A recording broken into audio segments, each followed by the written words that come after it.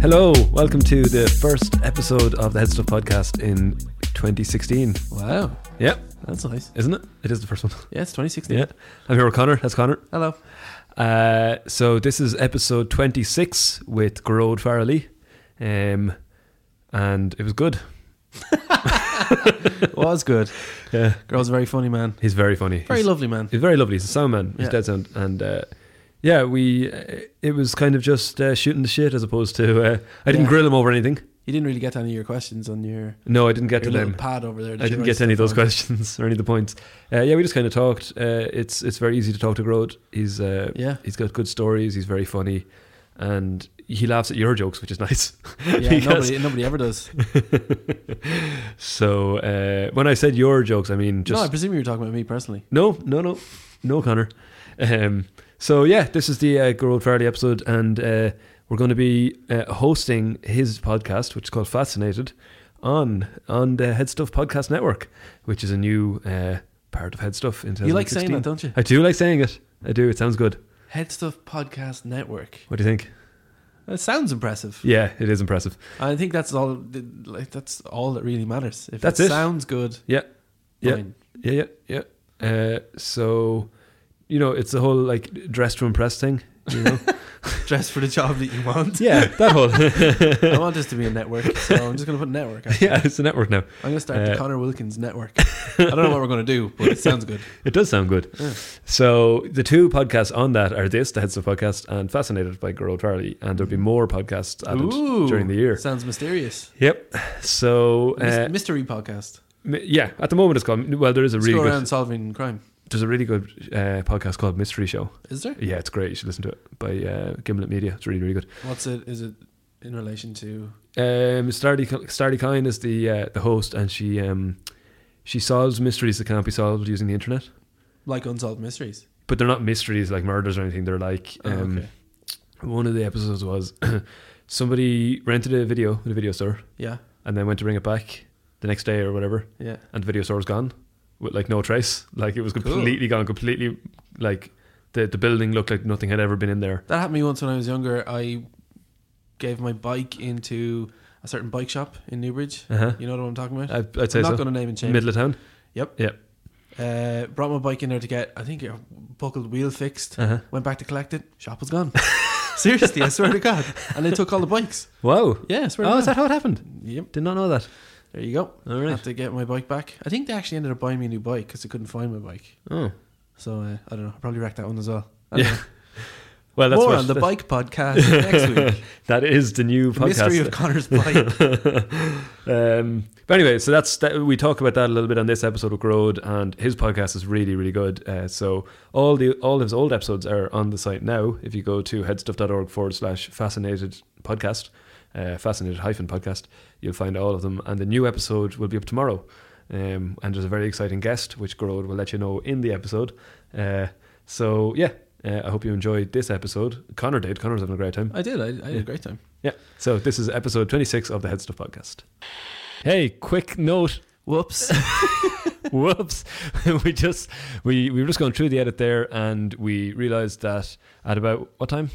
I think it's maybe 15 minutes in. 15 minutes in, there's a slight buzzing that basically Connor fucked up big time. And no, Connor's very he's very bothered by it. There's a bit of a buzz. It's very annoying. There's It does bother me. There's a bit of a buzz there. It lasts for a few minutes, like 10 max. Yeah. And we can't seem to get rid of it. So we're sorry about that. There's a little bit of a buzz, but hey, the podcast is free. So Yeah, exactly. yeah. So I'm going to make the buzz longer now. no, but thanks for listening, and sorry about the buzz, and enjoy. So Gearoid Farrelly, welcome to the Head Stuff podcast. Thank you very much. And- I'm delighted to be here. That always I'm actually getting afraid now because we've been talking for a few minutes while you've been setting up. Yeah. And You've been then here for over an hour. I've given you all my actually. good stuff. Yeah, I know. I feel there's nothing else to say. Which is why I asked, what will we talk about? Yeah, I have no idea. This is the shortest podcast ever. Yeah. Yeah. Just to assure you, we had a great conversation. Yeah, You the weren't last here hour for was it, but it was brilliant. it was spectacular. Could you just do, like, I suppose, a quick roundup of what we've talked about over the last hour, and then What have we talked about? We talked about why I don't go to the cinema that much. Oh yeah, what was the reason again? I just think that a lot of films are crap. Maybe that wasn't the best way to start. But yeah, what else did we talk about? We talked about me. But about the cinema thing, right? Oh, yeah. Because We should probably say who you are. It's Gearoid Farrelly. Oh no, but I don't think you introduced him yet. He's Gearoid Farrelly. Where's the band playing a little bit of music and me walking down the steps? Yeah, everybody knows who Gearoid Farrelly is. He's the drummer with the script. Yeah. Very popular. Huge. So Gearoid Farrelly is, as Connor's making me introduce him, he's a comedian. I'm a comedian. He's a podcast host, maker, I just realised podcaster. I just realised that Connor just had no idea who it was. Oh no, I do. I do. Yeah. I told him who you were. I do. It was like this. Nobody's coming in. We're just going. That sounded a lot worse. Connor, what do you have to say for yourself? Jesus. Another person that thinks the comedian. Connor, Whatever. Will you please describe Gearoid Farrelly's career to date? Yeah. Starting from. Tell me what you know. I know a lot. I saw you once in the Riverbank, Newbridge. All right. Oh, really? Yep. Yeah, well, Oh, There you wow. go. See? I love the Riverbank in Newbridge. it's Me a good too. place. Did you do a schnitzel gig in the Riverbank? I did. Yeah. Oh, maybe that's where. Yeah. Yeah, I we think ran, we maybe did we did like 5 or 6 gigs there. And did you support someone else? Maybe Des Bishop or Neil Delamere? Yeah, I did Neil Delamere or Maybe it was Maeve or maybe it was Jason Byrne. Maeve Higgins. I think it was that one. you Yeah. could- yeah. Yeah. Also, the Riverbank, I did one of my favourite gigs ever because I was doing double headers with Eric Lawler. We did a few of those around the the country. chalk and cheese tour. Yes, the Chalk and Cheese Tour. Research Wow. done. And I used to do this stand-up. It was in one of my shows where I'm friends with Niamh Kavanagh, Yeah. like the Eurovision winner. Let's get that out of the way. And Right off. And it's a great episode of the Fascinator podcast. Oh, yes. Thank you very much. Yeah, she's great crack. Yeah. But I used to do this material about, because one night I went with her when she was on the Late Late to sing the song, and she was messing for the crack. She was saying, "Oh, do the back, come out and do backup vocals." I was like, "No, I can't. I'm too afraid." She's like, "Come on, don't be such a chicken." Like, and I was like, no, I can't. She's like, "It's easy. It's just your eyes. Like, just do it." Like, so I was like, "Oh, no." So I had material about that. Okay. And for a show in the Riverbank, I did that material, and then at the end, I did this thing about, okay, well, I'm just going to do it now with it on a screen. But then the whole thing was the screen broke down, and then she was there, right? Right. So that was like the bizarre ending to that show. But I started to get all these tweets afterwards because there was apparently 2 people that went to the toilet. And then they said, "Oh, my wife was trying to convince me that they actually brought out Niamh Kavanagh." And this was this ongoing thing on Twitter, and we were actually in Abracadabra across the road when it was happening. It was like my favourite moment in stand-up ever. So did you go to Abracadabra with Niamh Kavanagh as well, or? Yeah. Yeah. Yeah. And was she Classy. recognised? You Was she do. recognised in Abracadabra? Oh, we got, I think we got quarter pounder cheese. Nice. Yeah. They do savage quarter pounder cheese. Because that was you were talking about that a lot on your podcast with her in it, where she's always recognised. Like, I don't think, like, I know the name Niamh Kavanagh, and I know. Oh, yeah. But I honestly don't think I'd like recognise her. You would. Yeah, I think if you, maybe I would, but I don't know. It's weird what happens with her because, and she kind of admits this herself, it's not about her being recognised. It's about that in 1993, the Eurovision was a thing. Everyone watched it together. And as soon as they see her, they kind of remember that moment, and then they remember the person they were watching it with who is dead. Right. Okay. So it's not about the emotion of her performance. It's Yeah. about this person's dead, so I'm going to cry on Niamh Kavanagh's shoulder Gotcha. while, Right. you know, Well, while we're in Abracadabra. I was doing a show with her like 2 weeks ago. Oh, really? Oh. Yeah, I was doing sound on it. Yeah. But I was talking to her. She came You in. were doing the backing vocals. You're right. She came in and I was talking to her for like 5 minutes. And then she said, "Oh, I'm Niamh." And I was like, "Oh, God, I didn't even recognize you," because she was wearing a hat. Oh, okay. And Oh, right. Yeah. Yeah. And my God, she can sing. Jesus Yeah. Christ. Yeah. I know I'm she's- stating the obvious there, but Yeah. Yeah, Well, like, she's I was great crack 7 as when well. she won the Eurovision, so I just wasn't watching. we get it, Alan. You're Child, young. whatever. I didn't care. That's actually what we did before this podcast, because every time I talk about guests that I want to have, Yeah. you kind of go, "I don't remember that. I don't know who that is." Yeah, you were Whatever. talking about all these 80s TV shows, and I was like, sorry, I don't know. No. I was like, and which one was male? And who was the American? What was that show again? It was Dempsey and Makepeace. Never heard of it. They were my dream. They were my dream podcast guests. And I came so close to getting them. Oh, really? Yeah, because I contacted them and then I contacted their agents. Right. And the whole thing about Dempsey and Makepeace is the actor and actress that played them is they got married when the series ends. So they're like this great love story because it was like on-screen chemistry, and then they actually got married in real life. Right. And I couldn't coordinate it. Like, right. Of getting the two of them together, and they're married. They live in the same house, and I couldn't get it. Like, when you said you were really close and all that, I thought you were going to say that, and then they died or something. Oh no! That's what I thought you were getting at. That would have been brilliant. Yeah. Are they here? Like, is it an Irish show? Or No, they live in London. I know all about it now because we were talking about it like half an hour. Because I was late. Gearoid really went on. Well, when you first said it, I didn't know what you were talking about, so I thought you were talking about like Ian Dempsey and someone else, and I was trying to figure out who the other person was. A cop show with Ian Dempsey. I want to see that. That would be good. That would be amazing. Pretty good. Yeah, I'd say because he's very tall. He's very tall. Yeah. Do you know what? I actually held his child. Right. Apparently, is it a very tall child? Apparently, his son works in Today FM now. And when I was a kid, I was at the Artane Shopping Centre with my parents, and we saw Ian Dempsey, and he had a baby. He was holding a baby, and I asked him for an autograph, and really weirdly, in order to sign the autograph, he asked me to hold his son. So all right. And was this like something you realized on the radio? No. It's this thing because my mom always says, all of a sudden we looked over and you were holding a baby. I'm like, we probably wouldn't let you hold a baby. But yeah, that's my Ian Dempsey story. Right. Yeah. Well, it's as good as any. You want to cut on his pen? I even do on a pen. I didn't know what you were doing there. He just wants to write down, tighten up the Ian Dempsey bit. Hard edit on that. Yeah. So radio. That's another. Gearoid Farrelly. I'm still introducing you here. Comedian, also radio guy, has been on done some radio stuff. Oh yeah. I've done a good few bits. And VO guy, VO artist. Because I listened to your VO. My voiceover demo. Yes, I did. And it's hilarious. Did you? Oh right. Did you write? Did you write some bits for it? Like, I did. Yeah. Yeah. I wrote them all myself. All of them. Yeah. All right. Well, not all of them. Like the UPC one. That was. Was that an actual radio ad? That was a radio ad. Yeah. Yeah. I didn't. But here's the thing. I didn't actually do the UPC ad. It's just when I was doing the voiceover demo, they said you might as well read your UPC ad. Oh, okay. Yeah, because why not? Yeah, I don't know. I think if I was just listening to the radio and that came on, I don't know if I would have recognised your voice. I think I'd change it a little bit. Yeah, I don't know if I would have recognised it. Because we were talking about this, that when I record links for my podcast, I then listen back to them and I have a different person in my head. Oh. I think of like the people that could potentially be listening to it. And then it always comes back to, Gearoid, you need to fix your Scanger accent. So I really push it. No, yeah, but more so on the podcast, I think your voice and recognisable, but just from that on. But then in the next one, where it was a voiceover for a funeral home, a funeral. Oh yeah, what was it? What was it? Putting the fun back into funeral. Yeah. I got halfway through that ad and I was like, wait a minute, this isn't an ad. Yeah. This isn't the kind of thing that will be on the radio. That's hilarious. Maybe I'll play that clip here. Can I do that? Yeah, fantastic. We'll do that. That might get me some voiceover work. Yeah.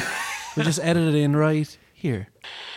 In times of tragedy, you need professionalism and sensitivity. Let my family look after your family. How many times have you been to a funeral where you've been bored out of your mind? At Fitzjolly Funerals, we send you off with a bang, literally. But don't just take my word for it. When Mammy died, we knew exactly what she would want. But we didn't think we would find a funeral director that would shoot her out of a cannon over Loch Derg.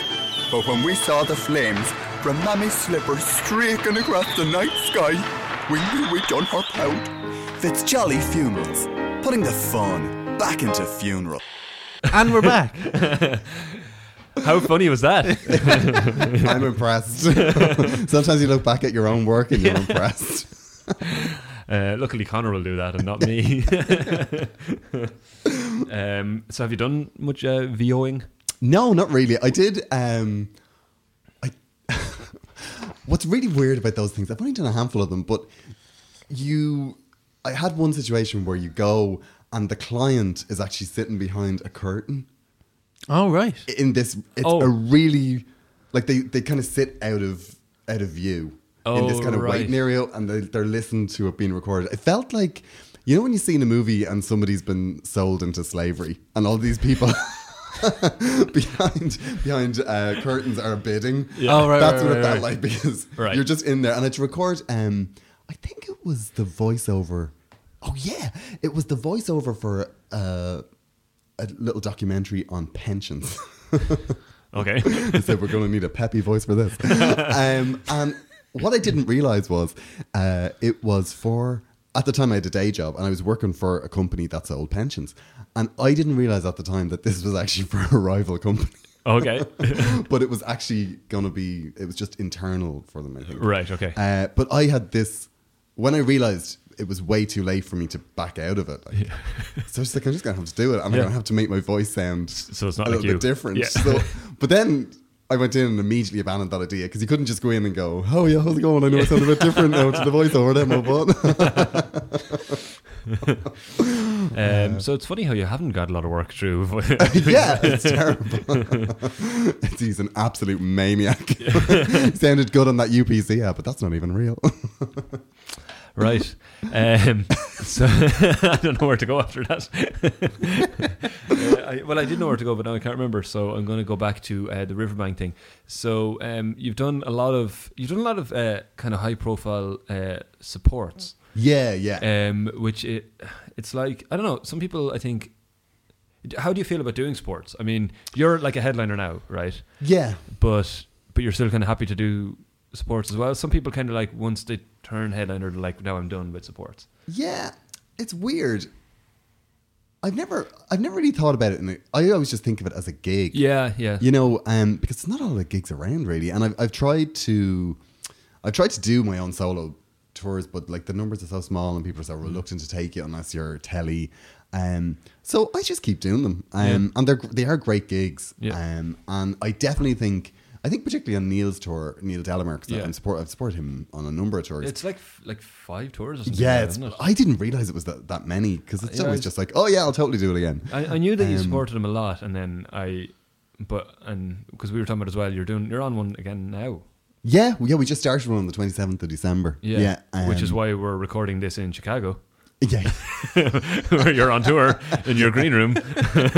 Yeah, you could have come to Westport. All you had to do was ask Alan. So you've seen us the tickets were paid for, we said we'll do it.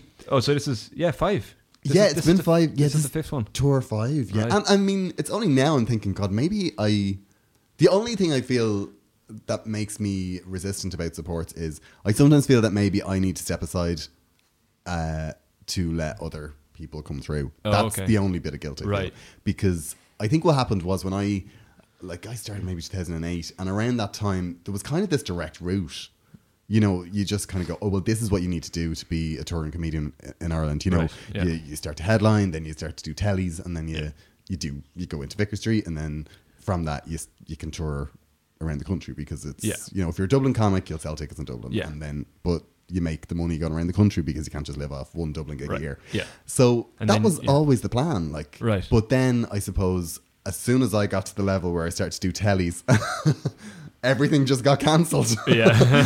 I actually felt like I was starting to kill TV shows, because like for the panel, just as I got on the panel, that was the last season. It was your fault.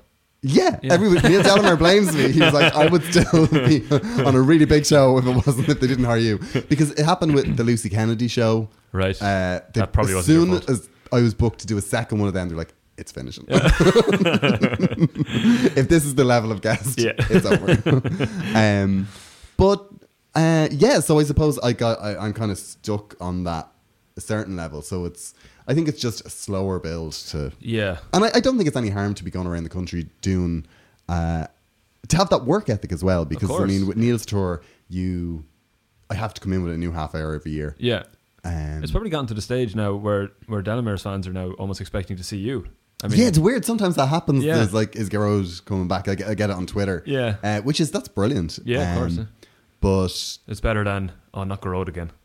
Yeah, which is the other and alternative. I do sometimes wait for that, because like I am like that with the support act. When you go and see someone, you're like, oh. Yeah. But so I do understand that feeling, because it does happen. Like when you walk out at the start of a support gig, everyone goes, "Oh, we forgot that." Yeah. Go on then. Wow us. Yeah. Let's see what this is going to be like. Joan Rivers was another one. Yeah, that was cool. Oh wow. Yeah. Yeah, Was that was Vicar really. Street, was it? No. Yeah, I did Vicar Street and I did Brighton. She So was it filming this thing two in days? Brighton. Yeah, it was 2 days in Dublin and 1 date in Right. in Brighton. And where- what was it like? It was amazing. Yeah. Like she was just so great. Like she had this. She wasn't anything like the abrasive sort of character that you see. I mean, she was to some, but just as long as it was funny. Right. You know? Okay. I mean, she was always on, and she always felt that it was her job Right. to entertain and to chat, no matter how small the group was. Yeah. And she was just hysterical. Really? You know. Yeah. It was really like I sat with her a couple of times when she was getting makeup done, you know. Okay. And she would just be talking about, you know, so tell me what's the international like? And, you know, I was telling her about my career and she was telling me about her career.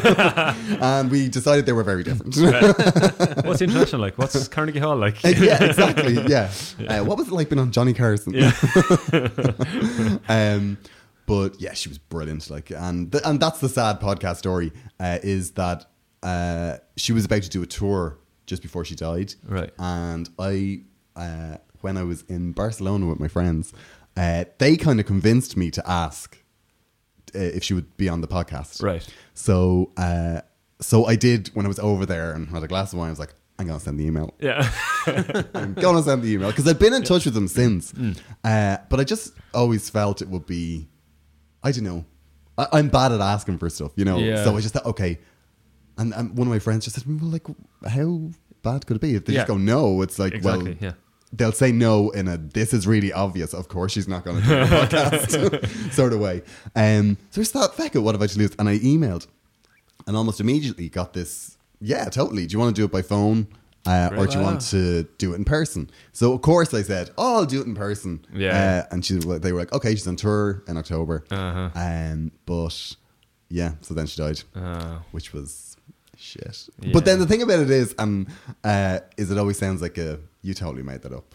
Yeah, she wasn't going to do a podcast. Yeah. We can't get proof. She now. just can't get proof. Well, her Yeah. assistant is alive and I have the email.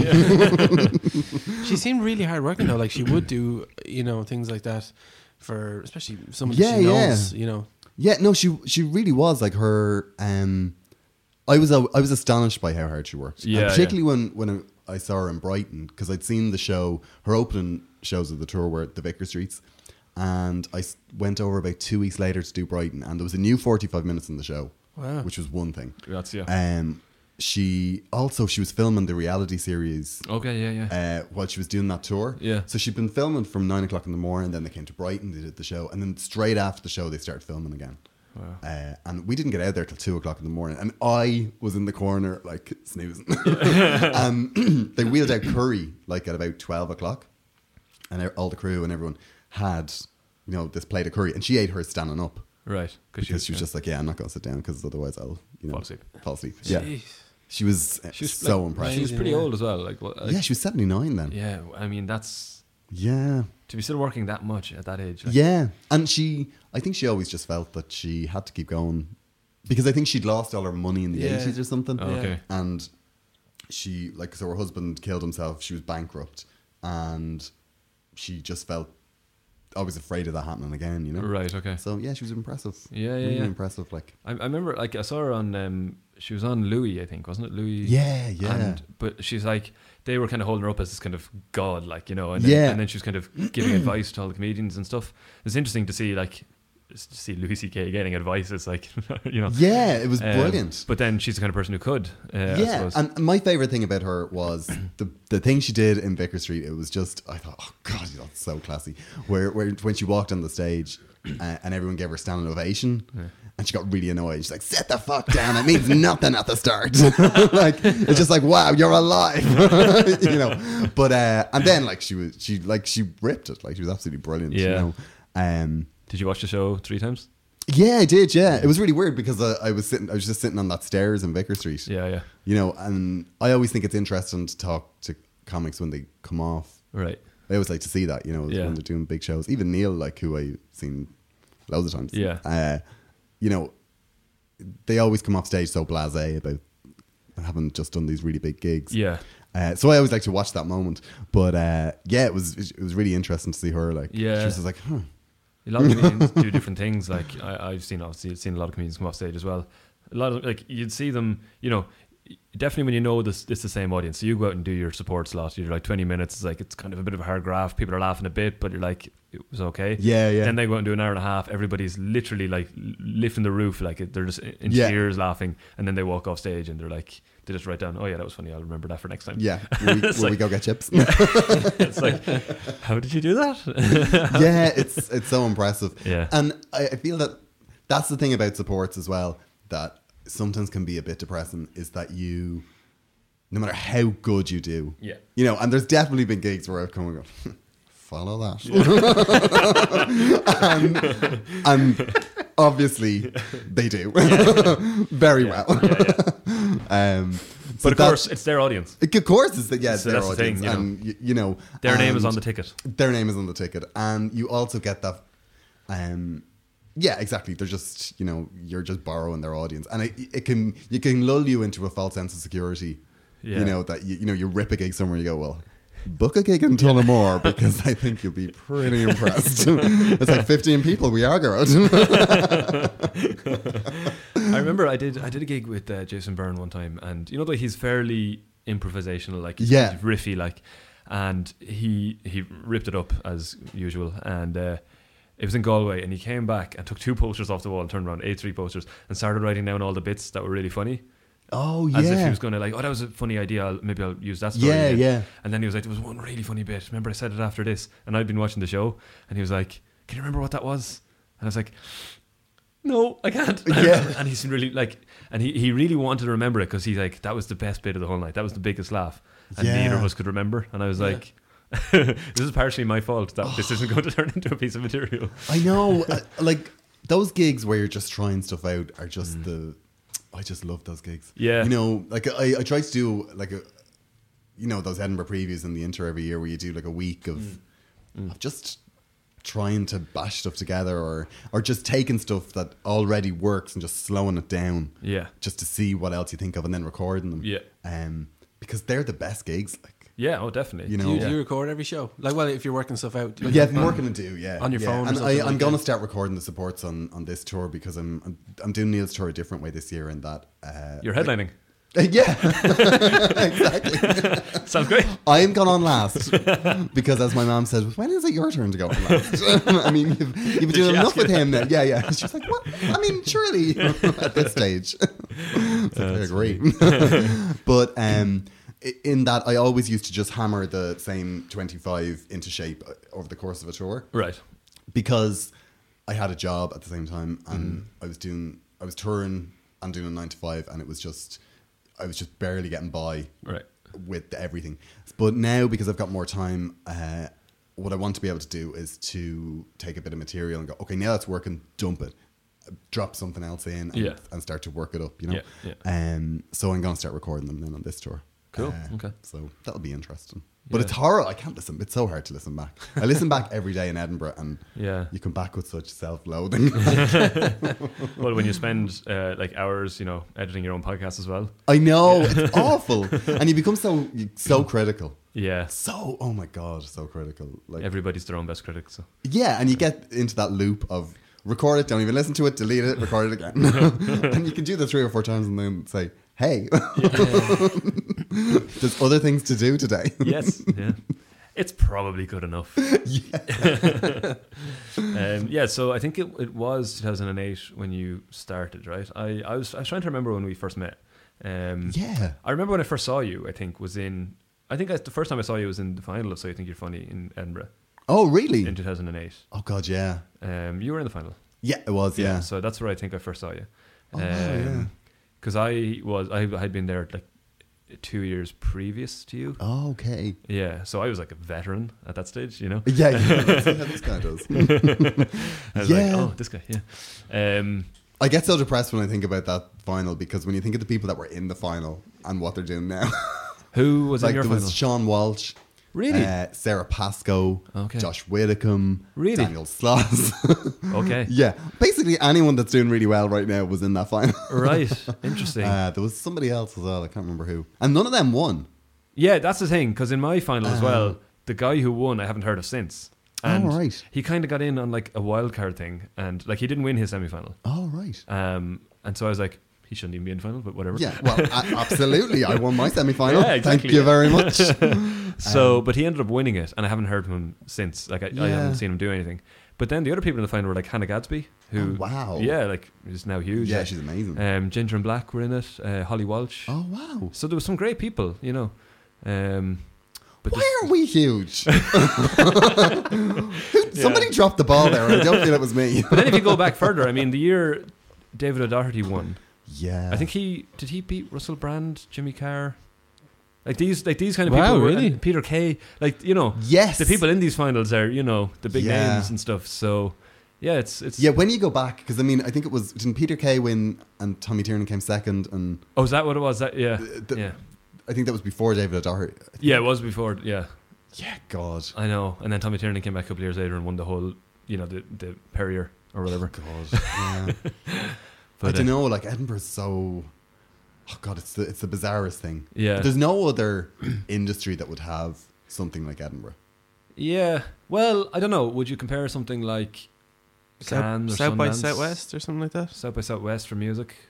Maybe. I don't know, but Edinburgh is so... Have you been to Edinburgh? It's like... No. There's like 100 shows every hour or something like that. It's crazy. It's crazy. It's like... Is it like 1,000 shows a day? Or it's Oh, it's more it's than that, something maybe. ridiculous. What? Yeah. It's, Really? yeah, it's because every like room in the city turns into a venue.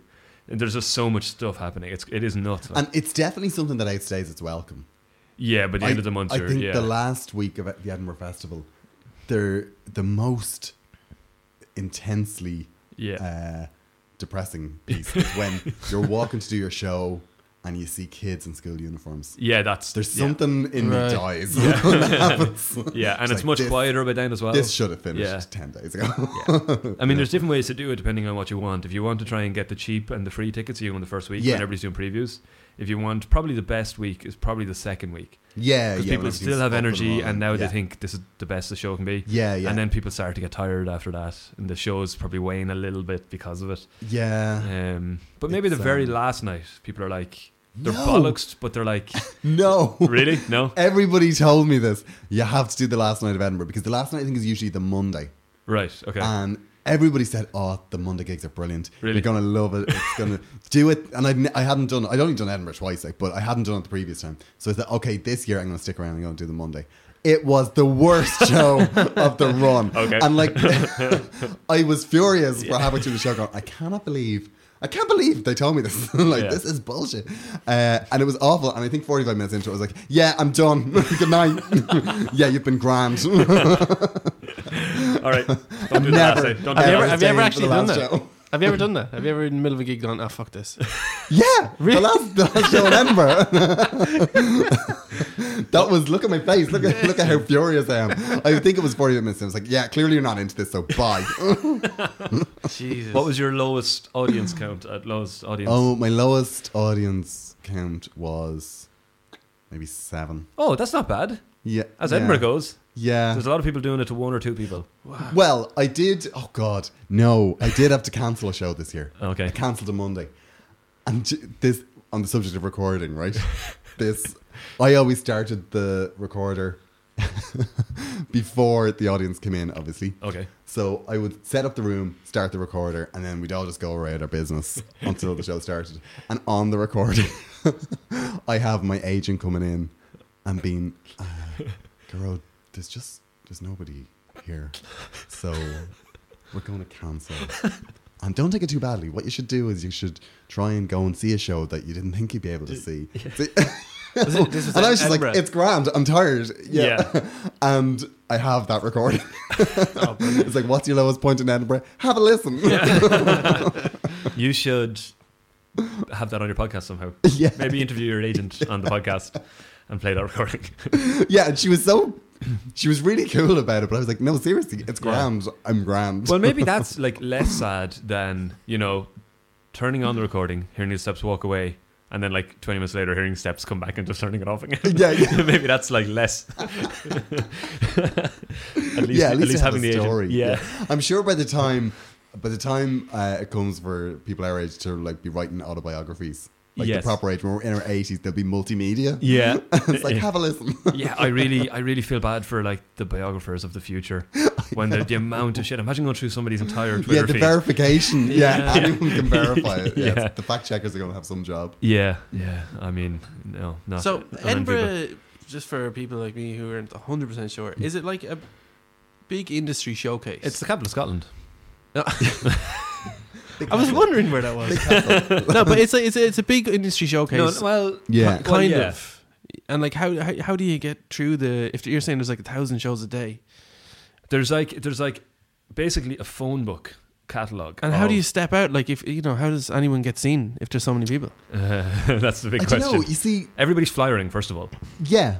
Like everybody's flyering all the time, and there's flyers everywhere. And do you know what? I would really love to do the experiment of going and not flying Interesting. and seeing If it works. does it make a difference. Yeah. I don't know whether it does. I mean, if you're a really big comedian, people have like billboards and ads everywhere. And that kind of actually, this reminded me of a story. Do you know the comedian Tim Vine? Yeah. And he's got like a kind of, I don't know, a rivalry with another comedian, and I can't remember who it is now.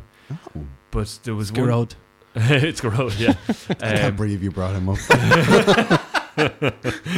But anyway, I'm done. there was Mike a year that thrown on floor. there was something. I can't remember what it was. It was an argument or something. But Tim Vine and this other guy something was happening about Edinburgh, and the other guy was going to Edinburgh this year, and Tim Vine wasn't. And Tim Vine apparently heard that this guy was getting this billboard just off the Royal Mile, like this great billboard to get. Very expensive, but great to get because everybody walks down that way and sees it. And Tim Vine bought the billboard and was like, Tim Vine is not at the festival this year. Huge splash. And I saw this thing because the other guy apparently wanted the billboard. Jesus. I mean, that kind of shows the competition in the competitive nature of. Yeah. But it's very funny as well. It's bizarre. Like, I tend not to feel in competition over there. And then I kind of feel bad that I'm not. I mean, more everybody's there aggressive anyway, about it. You so know, it's, I don't know. yeah, I love doing a show every day and making a show get better. yeah, Like working a show. yeah, And then doing it to audiences where you like. My favorite sort of gig is an audience where you go in and they're going, "Oh God, this is going to be desperate," and then you have a great gig. right, Like that's my favorite sort of gig. yeah, Because, and you get loads of them in Edinburgh because you're, like my time slot last year was the same as lots of big comedians. So a lot of my audiences were the people that couldn't get tickets. What's that, like evening kind of? Yeah, it was. I think it was 7:15, Right, yeah. 7:45 or something. And where were you? Which venue? I was in the Gilded Balloon. Right. Well, it was a Gilded Balloon room, but it was in the Pleasance Dome. Oh, Yeah, which made it a little bit confusing. yeah. But yeah, a lot of the audiences were, you know, if I would say like, well, sorry, you all couldn't get tickets to Edinburgh. But and they would go, yeah. We didn't. That's very true. Yeah. Yeah, so I don't know. It is kind of hard to explain. I suppose if you try and imagine it in Dublin, right? But it's bigger, right? But every single venue, including things like schools and colleges and rooms, like it's like say Vicar Street, right? That would have say Ed Byrne or someone, right? Yeah. But it doesn't just have. It's not like Ed Byrne's and Vicar Street. There's a different show every hour. Yeah. Oh, right, okay. So it's happening all day.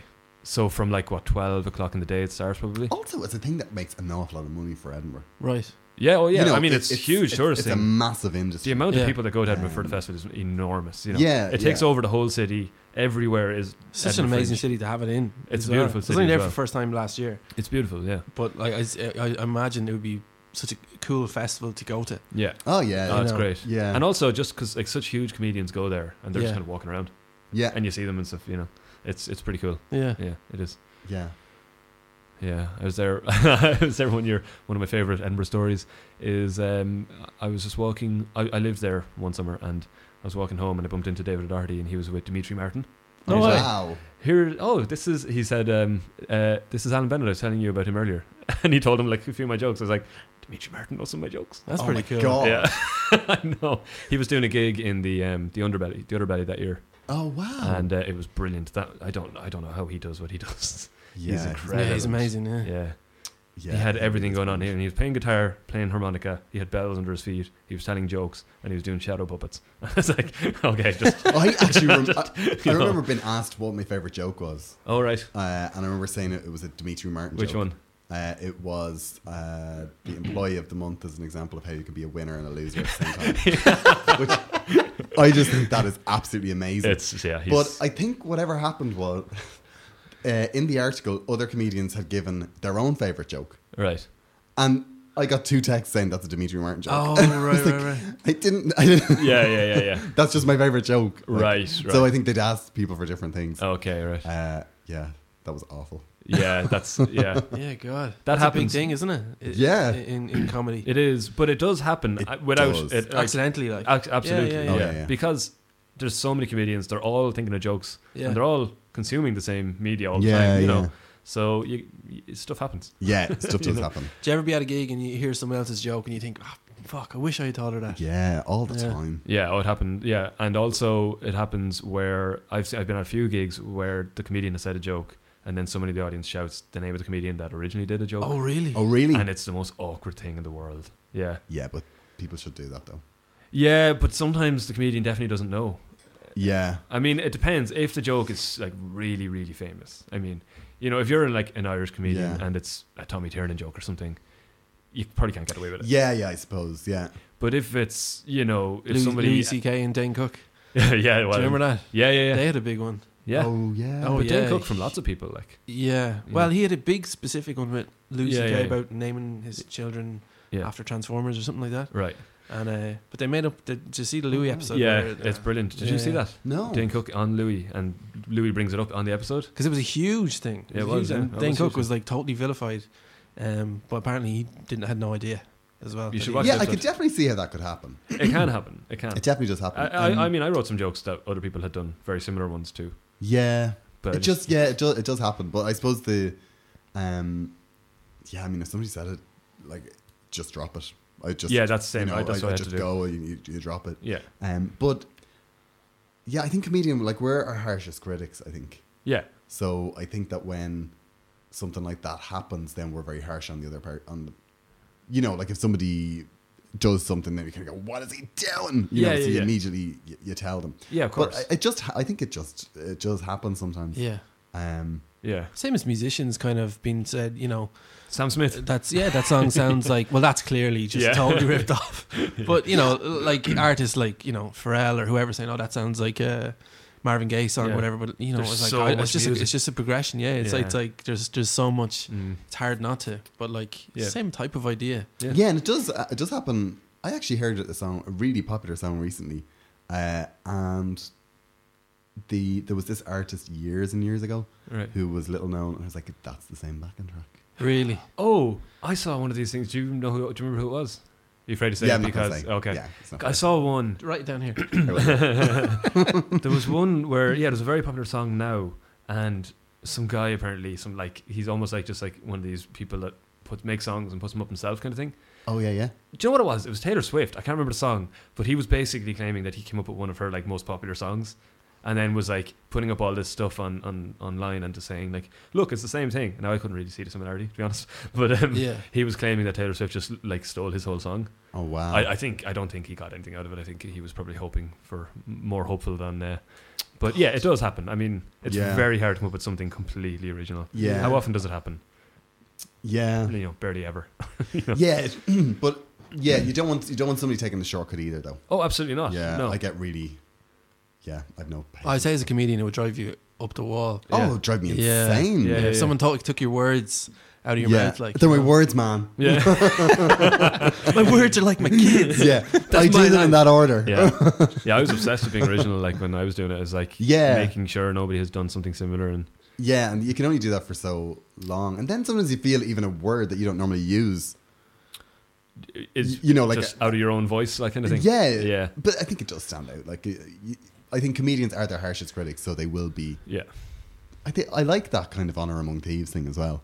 Oh yeah. You know, Yeah. I there's a lot of that in comedy. Like, I mean, The problem it's rare. with some people getting too big too fast, and they go from being like a 20-minute guy to having to do a new hour every year or something like that. Yeah, that's pressure. Like, That's a lot of pressure. Yeah, and I sometimes think that's the sad thing about Ireland is that because Ireland's so small, there's that pressure on to you know, you're working something out, and then you realize you've played all the places that you're ever going to do that joke while you were working it out. So by the time you actually have it working, Yeah. it's kind of, well, you kind of start to think about saying goodbye to it. Yeah, you know. Yeah. And are you doing a lot in the UK or? No, I don't do anything really. All right. I'm doing some supports for Sarah Millican. Oh yes. So they'd be big I've gigs, done them before. Yeah, they're big gigs. Yeah. And I did the Joan Rivers stuff, and I've done a handful of gigs, but nothing. I hadn't pursued it because I had a day job, and I felt that I was just barely keeping my head above water by continuously gigging here as well as that.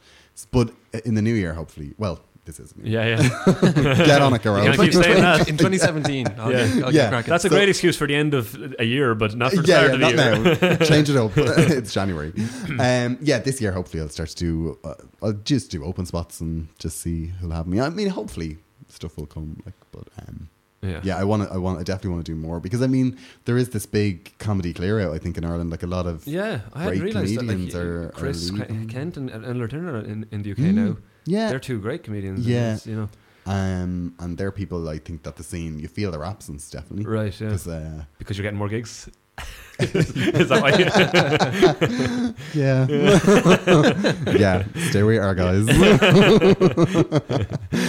But yeah, I mean, I think Chris and Eleanor are two of the best comedians that Ireland has produced. I think in a long time. I think they're brilliant. Like, yeah, they are. And also, I think that they haven't had the breakthrough. They haven't had the breaks. Yeah. You know, they really because I think that the scene froze around 2009, 2010. Yeah, around when I stopped. Yeah. Yeah, that's what happened. That makes sense. You're like, I'm going to leave this as it is. I think that happened. I think it was due to telly. Right. You know, the telly kind of fell apart. Nobody was pushing through to the next level, and everyone just got stuck where they are. Right. Like me, Eleanor, Chris. Yeah. We all got stuck at the support level, I suppose. Right. Headline the clubs, supports on tours. And nobody really pushed beyond that. Yeah. And I think that then that made it harder for other people coming up. So you've like the scene is all it's backed up a little bit, you know. Like there's brilliant comedians doing really well. Yeah. Like Danny O'Brien, he's doing like all the festivals. Rory O'Hanlon's doing really well. You know, Alison Spittle's doing great. Alison Spittle is phenomenal. Yeah, she is. I saw her show Discovers Hawaii. Yeah, that's on now again in. First fortnight, isn't it? Yeah, I'm going to go see it. Yeah, that was. I just think that was one of those shows. You know, every so often, like stand-up comedians do something that really special. Yeah, like Eleanor Tiernan National Therapy Project. Yeah, I never got to see that. That was. I was supposed to go and then I missed it. I hope she does it again. I'd say she will. Yeah, because it was supposed to be great. It was brilliant. Yeah, it was just brilliant. Like I think every so often stand-ups do like really special shows. Yeah, and, like they are too. Right. You know, they set what is it? They give the profession a good name. Right. That's what they do. So I still can't really remember when we first met. It was probably through Maeve. I think so. Yeah, because we both obviously toured. I think actually I did a show in the college in Limerick. Yeah, you did, but did we not meet before that? No, I think that was really. Yeah. Oh. With Josie. Okay. Yeah. That was Maeve and Josie Long. That was the gig we ran, like the Schnitzel gig. Yeah, I think there was something during the day. It was. That's right. It was Rag Week, so we had a comedy tent during the day, and then Josie was on that night, and then we had a rave afterwards. Yeah, because I remember Josie gave me a gluten-free brownie. She said it was gluten-free, did she? Is that what it was? Total hipster now. Yeah. It was a rave. Gluten-free, you say? Yeah, I remember because we have pictures of Josie with like neon face paint on and glow sticks and all because there was a rave on after her gig. Oh right, and she was in on the dance floor. Like, yeah, that was cool. So let's talk about your podcast. My podcast, yeah. Well, my is podcast is called Fascinated. Yeah. And I do it in little batches. Yeah. Because it was just with work as well. It was just crazy hard to keep it going. So I have a new batch coming out now, and all the old batches are on Head Stuff. They're all going to be on Head Stuff. They're all on Head Stuff. The new ones are going to be hosted on Head Stuff. Yeah, the Head Stuff Podcast Network. Head Stuff Podcast Network, as we're calling it. Yeah. So yeah, we're going to get this episode up today, and then we're going to. I won't say what day it is. Boring some hold on my head here. and then that will be out tomorrow. Yeah. And who's the guest? The guest is Nina Conti. Yeah, it's very exciting. Yeah, it is very exciting. Yeah, she's great. Oh God, she's brilliant. I've always had this thing about ventriloquism though. Yeah. I used to go and see my friends Kev and John. I used to always drag them to gigs they did not want to go to. Really? Yeah. So many of my friends have been dragged to terrible gigs. There was a few that they left me on my own for. Right. Dina Carroll in the Point Depot. Oh, okay. I flew solo. I don't know what that is. Oh God, do you remember Dina Carroll? Dina Carroll. No, sorry. Is it what type of thing is it? She had that song, "If Only for Tonight, Don't Be a Stranger." No. It sounds great though. It sounds really good. Well, anyway, nobody would come with me to that game. I understand that. I think I dragged them to Alicia's attic. Yep. But anyway, I used to. Sorry. Maybe this isn't the place for my podcast. It's Gearoid, he's got all these people I've never heard of. Yeah, but the podcasts are great. Yeah, thank you very much. Yeah. So yeah, I dragged them to see a couple of ventriloquists because I've always Right. had this thing about ventriloquism, and Right. And one of them was actually Nina Conti. Okay. And she's just brilliant. They're not always great. She is great. Isn't there another? Isn't there an American one? Oh, ventriloquism can be terrible. Yeah. But I have this thing that I just always believe it. Like, it's not like the problem How is is me. this happening? The problem's me, definitely. Okay. I can't remember the name now, but there's this massive American comedian who's Jeff Dunham? Is that his name? Is he terrible? No, Yes. no, he's pretty big. Like, I don't know his act, but I think There's somebody that's terrible. Anyway. he's a huge ventriloquism guy. Yeah, isn't he? and David Strassman as well. He has played here a couple of times as well. Is he good? Yeah, I probably wouldn't go and see him now, Right. Okay. but at the time I did really like him. Okay. I mean, I think though that's the problem with Nina Conti is that she's so good. Yeah. I think she sets the bar for everyone else. Yeah. you She know? is really, really good. Yeah. It's one of those things. Unless you're amazing, you're terrible. You know what I mean? It's kind of. Well, I was saying on the podcast, I think it's a bit like opera in that you have to be amazing at one thing to even attempt to get something across. Yeah. Yeah. Yeah. You know? Yeah. And yeah, I think she's brilliant. And to be able to do it while making people laugh and also, being on the spot, that's like two personalities you're doing. You're doing yourself and something else. It's really difficult. And to also, do. she really fades into the background. In her show, she's really good at, particularly when she has the people from the audience up and stuff. And they get the mouth things. Yeah, she puts the mask on them, and she really pushes herself right back. And yet is so in control of everything. Like, she's absolutely brilliant. She is great. So yeah, I listened to that episode, and it's great. It's Sneak really, preview. Yeah, it's really good episode. Thanks. It's a great interview with one of the best comedians working. Like, she's amazing. Like, she really is. And I'm really excited about the second one as well, because I'm putting that together at the moment. Is Marcella Detroit. Oh yes, you were saying. You don't know her. I know, but you were telling me it sounds great. She was part of Shakespeare's sister. Yeah. No, you told me all this the other day, and I didn't know who they were, but yeah, you still. But now I know. Any clearer. Now I know. But she lives in Los Angeles, and she's producing her own records, and she's a really accomplished songwriter under another name, because her other name is Marcy Levy. Right. And she wrote Lay Down Sally for Eric Clapton, and she's written loads of other really well-known songs. Right. And she was absolutely brilliant. Yeah. She was so cool. She's got a new album actually, and that was how we discovered her, because me and one of my friends, we were in Los Angeles, and I was just flicking through iTunes. It's like, Marcella Detroit has a new album. And we're like, oh, we love her. She was brilliant. And we had it on in the car, and we're like, God, this is really good. Yeah. And then it was, again, one of my friends, because I rob all my ideas. It's like, you should try and get her for your podcast. Yeah. And then I did, and it worked out. Amazing. Yeah, she's cool. She's really cool. You've had a lot of people like that are kind of these great song producers. Like in the previous episode, Mike Stock was your most recent. Yeah. The stuff he's had, what was it, like 100 top. He's had some ridiculous amount of number ones. And, it's and he's knocked himself off the top of the charts a couple of times. It's just ridiculous stuff. Yeah, he was really impressive. And he he discovered Kylie Minogue because it's interesting because I think in the podcast he was talking about how when she was in the studio, he was kind of like, I don't think she's glamorous enough. Yeah, the way he was describing her was like she was there with big Coke bottle glasses on or something. Yeah, and she was yeah. knitting. She was just like knitting while they were recording the song and stuff. And he was like, I don't know. The way the story was told on the podcast was that they didn't have time to see her, but she was downstairs, so they wrote a song for her really quickly. Was it? Yeah. What happened was, I think she'd had a hit in Australia or something, and then they brought her over to work with Stock Aitken and Waterman, who I think at that time they had 5 studios working 24 hours a day, just churning out hits. Amazing. And she was supposed to have this appointment, and they were like, "This isn't like we don't have time." We don't have time. And then she just on the last day before she flew back to Australia, I think she sat in the waiting room, right, and just said, "Well, I'm just waiting." And Mike Stock said, they were like, "We should go and see her just so we're not rude, just because this is really rude."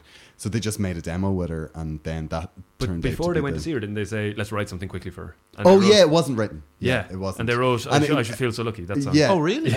And the whole idea was, well, she thinks she's going to work with us. She should be so lucky. Yeah. And then that's what they. Oh, amazing. Wow. Yeah. And then she recorded it in 40 minutes, and then. Yeah, and then got on a plane home and was like, "I'm never working with those people again." Yeah. But it's unbelievable. Yeah, but I think stories like that are great. Yeah. And I think absolutely. That's the awful thing I think about Better than the celebrity song. is that there's this, you're either hot or you're not. Yeah. And then if you're not, it's like, well, nobody's interested. And I think the people that are kind of were hot and are maybe on the not queue now they're way more interesting. Yeah, they have much better stories than the people who are trying to sell a book. Yeah, definitely. Yeah, probably. Yeah. I mean, and also they're easier to get. So I mean that. Oh yeah, that does. Yeah, exactly. Yeah, or not so in the case of Dempsey and Makepeace. Yes. But look, I'm sure you'll get Ian Dempsey soon enough. I just got up that thing of what he's responsible for. 54 top 10 hits, 18 number 1 hits worldwide, wow, that's amazing. and over 100 top 40 hits. Yeah, it's ridiculous, isn't it? It's ridiculous. Like it really, yeah. And then, like his ethos at the time, like he said at the time they weren't cool. They were, people hated them. Like when they went up to collect their Ivor Novello award, they were booed. Yeah, they were, for being song churner. Yeah, things. Oh really? Mm. Yeah, like people they weren't cool at the time. People hated them. Yeah, and so they were always felt like they were bucking the trend. Yeah, and now he kind of feels he thinks that music should always have been in the hands of the music fans. So he's what he wants to do is he wants to produce these crowdfunded albums of people that fans want to hear from again. Okay. So cool. Yeah, he's kind of a really cool guy. Yeah, I was actually surprised that interview happened, to be honest. Really? Yeah. He seemed I didn't pretty cool. think Yeah, that was. Good. I thought that was going to be. Yeah. I love that. You should be so lucky. I love that when he corrected you when you were like, and you've won 3 Ivor Novello awards, and he was like, actually, we won 3 in a row. I've won over. Yeah, 10. that was just 3 on one night. Yeah, that was. Yeah. Yeah, that happens a lot though. That happened in the Nina Conti episode as well, where I called. She has a really cool documentary called Her Master's Voice. You called it His Master's Voice. And I called it His Master's Voice because I'm a complete misogynist. Yeah. Right to her face, and she didn't correct me, but she remembers it. Yeah. So as I said, all the archive of the previous episodes are all on Headstuff now. If you go to headstuff.org/fascinated podcast. People like Carney Wilson of Wilson Phillips. From Wilson Phillips. She was cool. Yeah, she was very cool. Yeah, she was really cool. You've had Pauline McLean. Yeah. Frances Raffel, who I have to say I didn't know either, but also was very cool. She was a Tony winner for Les Miserables. She originated the role. I'd say if you don't recognise some of the names on these people, listen anyway, because there's really interesting people. Yeah, they all have a great story. Like particularly if you had your head in smash hits between 92 and 98. It's a great episode with Niamh Kavanagh and Neil Delamere, kind of talking about winning and how winning makes us feel. Yeah. Niamh was really good. Like she was great. Some crack. Yeah, you see, she's very funny. Like I know her 20 years as well, and we both have massive dirt on each other. So we were trying to avoid that. Yeah. There's a disclaimer at the start. It's not that Gearoid is brilliant at getting information out of people. It's, you've known each other for years. Yeah, exactly. Gillian Blakeney and Kathleen O'Rourke. Gillian Blakeney. Gillian, sorry. Yeah. Gaelic. You don't remember these, do you? No, twins from Neighbours. No, I don't. Oh, I didn't. No, yeah. Yeah, they were amazing. Yeah, I didn't know who they were beforehand. I but was amazing obsessed with story them. about the success with Neighbours and then her fashion line and all that stuff. Yeah. They just Amazing. went to the US and they invested in a toy company, and then they made the merchandise for a what was it called? The Osbournes. Oh, okay. Yeah, and she's just like this real go-getter. Like she's got this brilliant attitude. Like, Yeah. she's just, I'll make it happen. Yeah, and yeah. she just does. Because I was in Los Angeles recently and I met her for a drink, and she was so cool. Yeah. and I was so starstruck. Yeah. It was Yeah, yeah. ridiculous. I actually brought one of my friends. Just go. You need to run interference here because I could be a complete lunatic. But she was so cool. Yeah, she's brilliant. Who did you interview that you were most nervous about? Her. Really? Yeah. Oh God. Did you do that in Los Angeles or here? No, I did it actually. I did that over the phone actually, but I did it in Okay. the studio, and it sounded fun. It was sounds before really I good. was interviewing over Skype, Right. and she was so cool. I think it was. I was trying to work out what was it about them that made me so. Why was I such a fan? I don't know. Yeah. Yeah. But I don't know. I think it was just when you're at school. You just anything to take your mind off life, and they were. I was such a big fan back then. Right. I think I was only 13 or 12 or something when they were around. Yeah. Right. But yeah, she was so cool. Yeah. Yeah. And was that also the one that when you got confirmation of the interview that you were most excited about? Yeah. Which other one stood out? What other one? Oh God. I think the first one as well. The Mariama Goodman from the no, Honeys. I Another think- one of my favorite bands from the 90s. Yeah, you know all their songs. She was in a girl band and she's a midwife now. Yeah. Because Another great story. I think it was that I had this idea for ages, and that it would be good to do something like this to catch up with people and see what they're at now. Yeah. Which is not every episode, but it's a few of them. And then once I actually got the first interview, I kind of thought, so I can do this. Yeah. Because it literally, like, for 2 years, it was in my head that All right. Okay. I could do it, and it just wasn't. I was never putting any time into it, and then when that interview was confirmed, I thought, okay, right, I'm definitely going to do this. So then I was really psyched. Bought a mic and everything. Yeah. It was a really nice idea to have her, she was in a girl band and then decided this isn't for me. I'm going to go back to I'm going to go and train to be a midwife. Yeah. And also you had Eleanor Tiernan on that episode, who's the great comedian we were talking about earlier, who She was a civil engineer. Yeah. she did 5 years comedy and tried to go back Yeah. to being a civil engineer and decided She couldn't do can't it. do it anymore. Yeah. Basically. Yeah, that was great. Yeah, really interesting. Yeah, I like the idea of making themes about them, but there was a lot of work in getting 2 interviews for each there was one. a lot of and- stuff happening. Yeah, hence the big gaps. Yeah. And there's the food episode with Donald Skeen and Rachel Allen, which was also really good. But I think, one of my favourite episodes, even though I haven't watched Cagney and Lacey, which you nearly killed me for earlier, but you had the producer, I don't know, Barney Rosenzweig. Yeah. and Maeve Higgins on He that was episode. really cool. You forced Maeve Higgins to watch it, and then you talked about it with him. Yeah. Like, That was a great episode. he Really interesting. was. Yeah, I think he's just fascinating. Yeah. But I think it's like those things where you don't realize how different the world was just a really short space of time ago. Yeah. I mean, that was Cagney and Lacey was the first time women had ever anchored an hour drama on television. It was the first time ever. Yeah. It was the first time that a show had been cancelled and resurrected. It was there were loads of firsts, and so much of, I think, the women's movement and stuff kind of praised this man. Yeah. Because it was a guy that did all this. Right.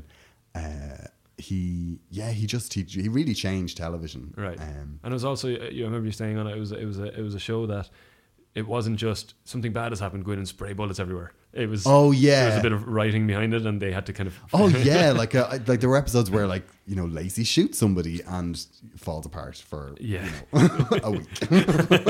but it was also really it was just really progressive because it booked the trends. Like, there was never whereas as a couple they usually fall apart, whereas they wanted to show real real relationships, and they really put the work in. They were great characters, and he was just he did all this brilliant work, and he didn't really get the kudos for it. He didn't get the money. He didn't but his autobiography is an amazing read.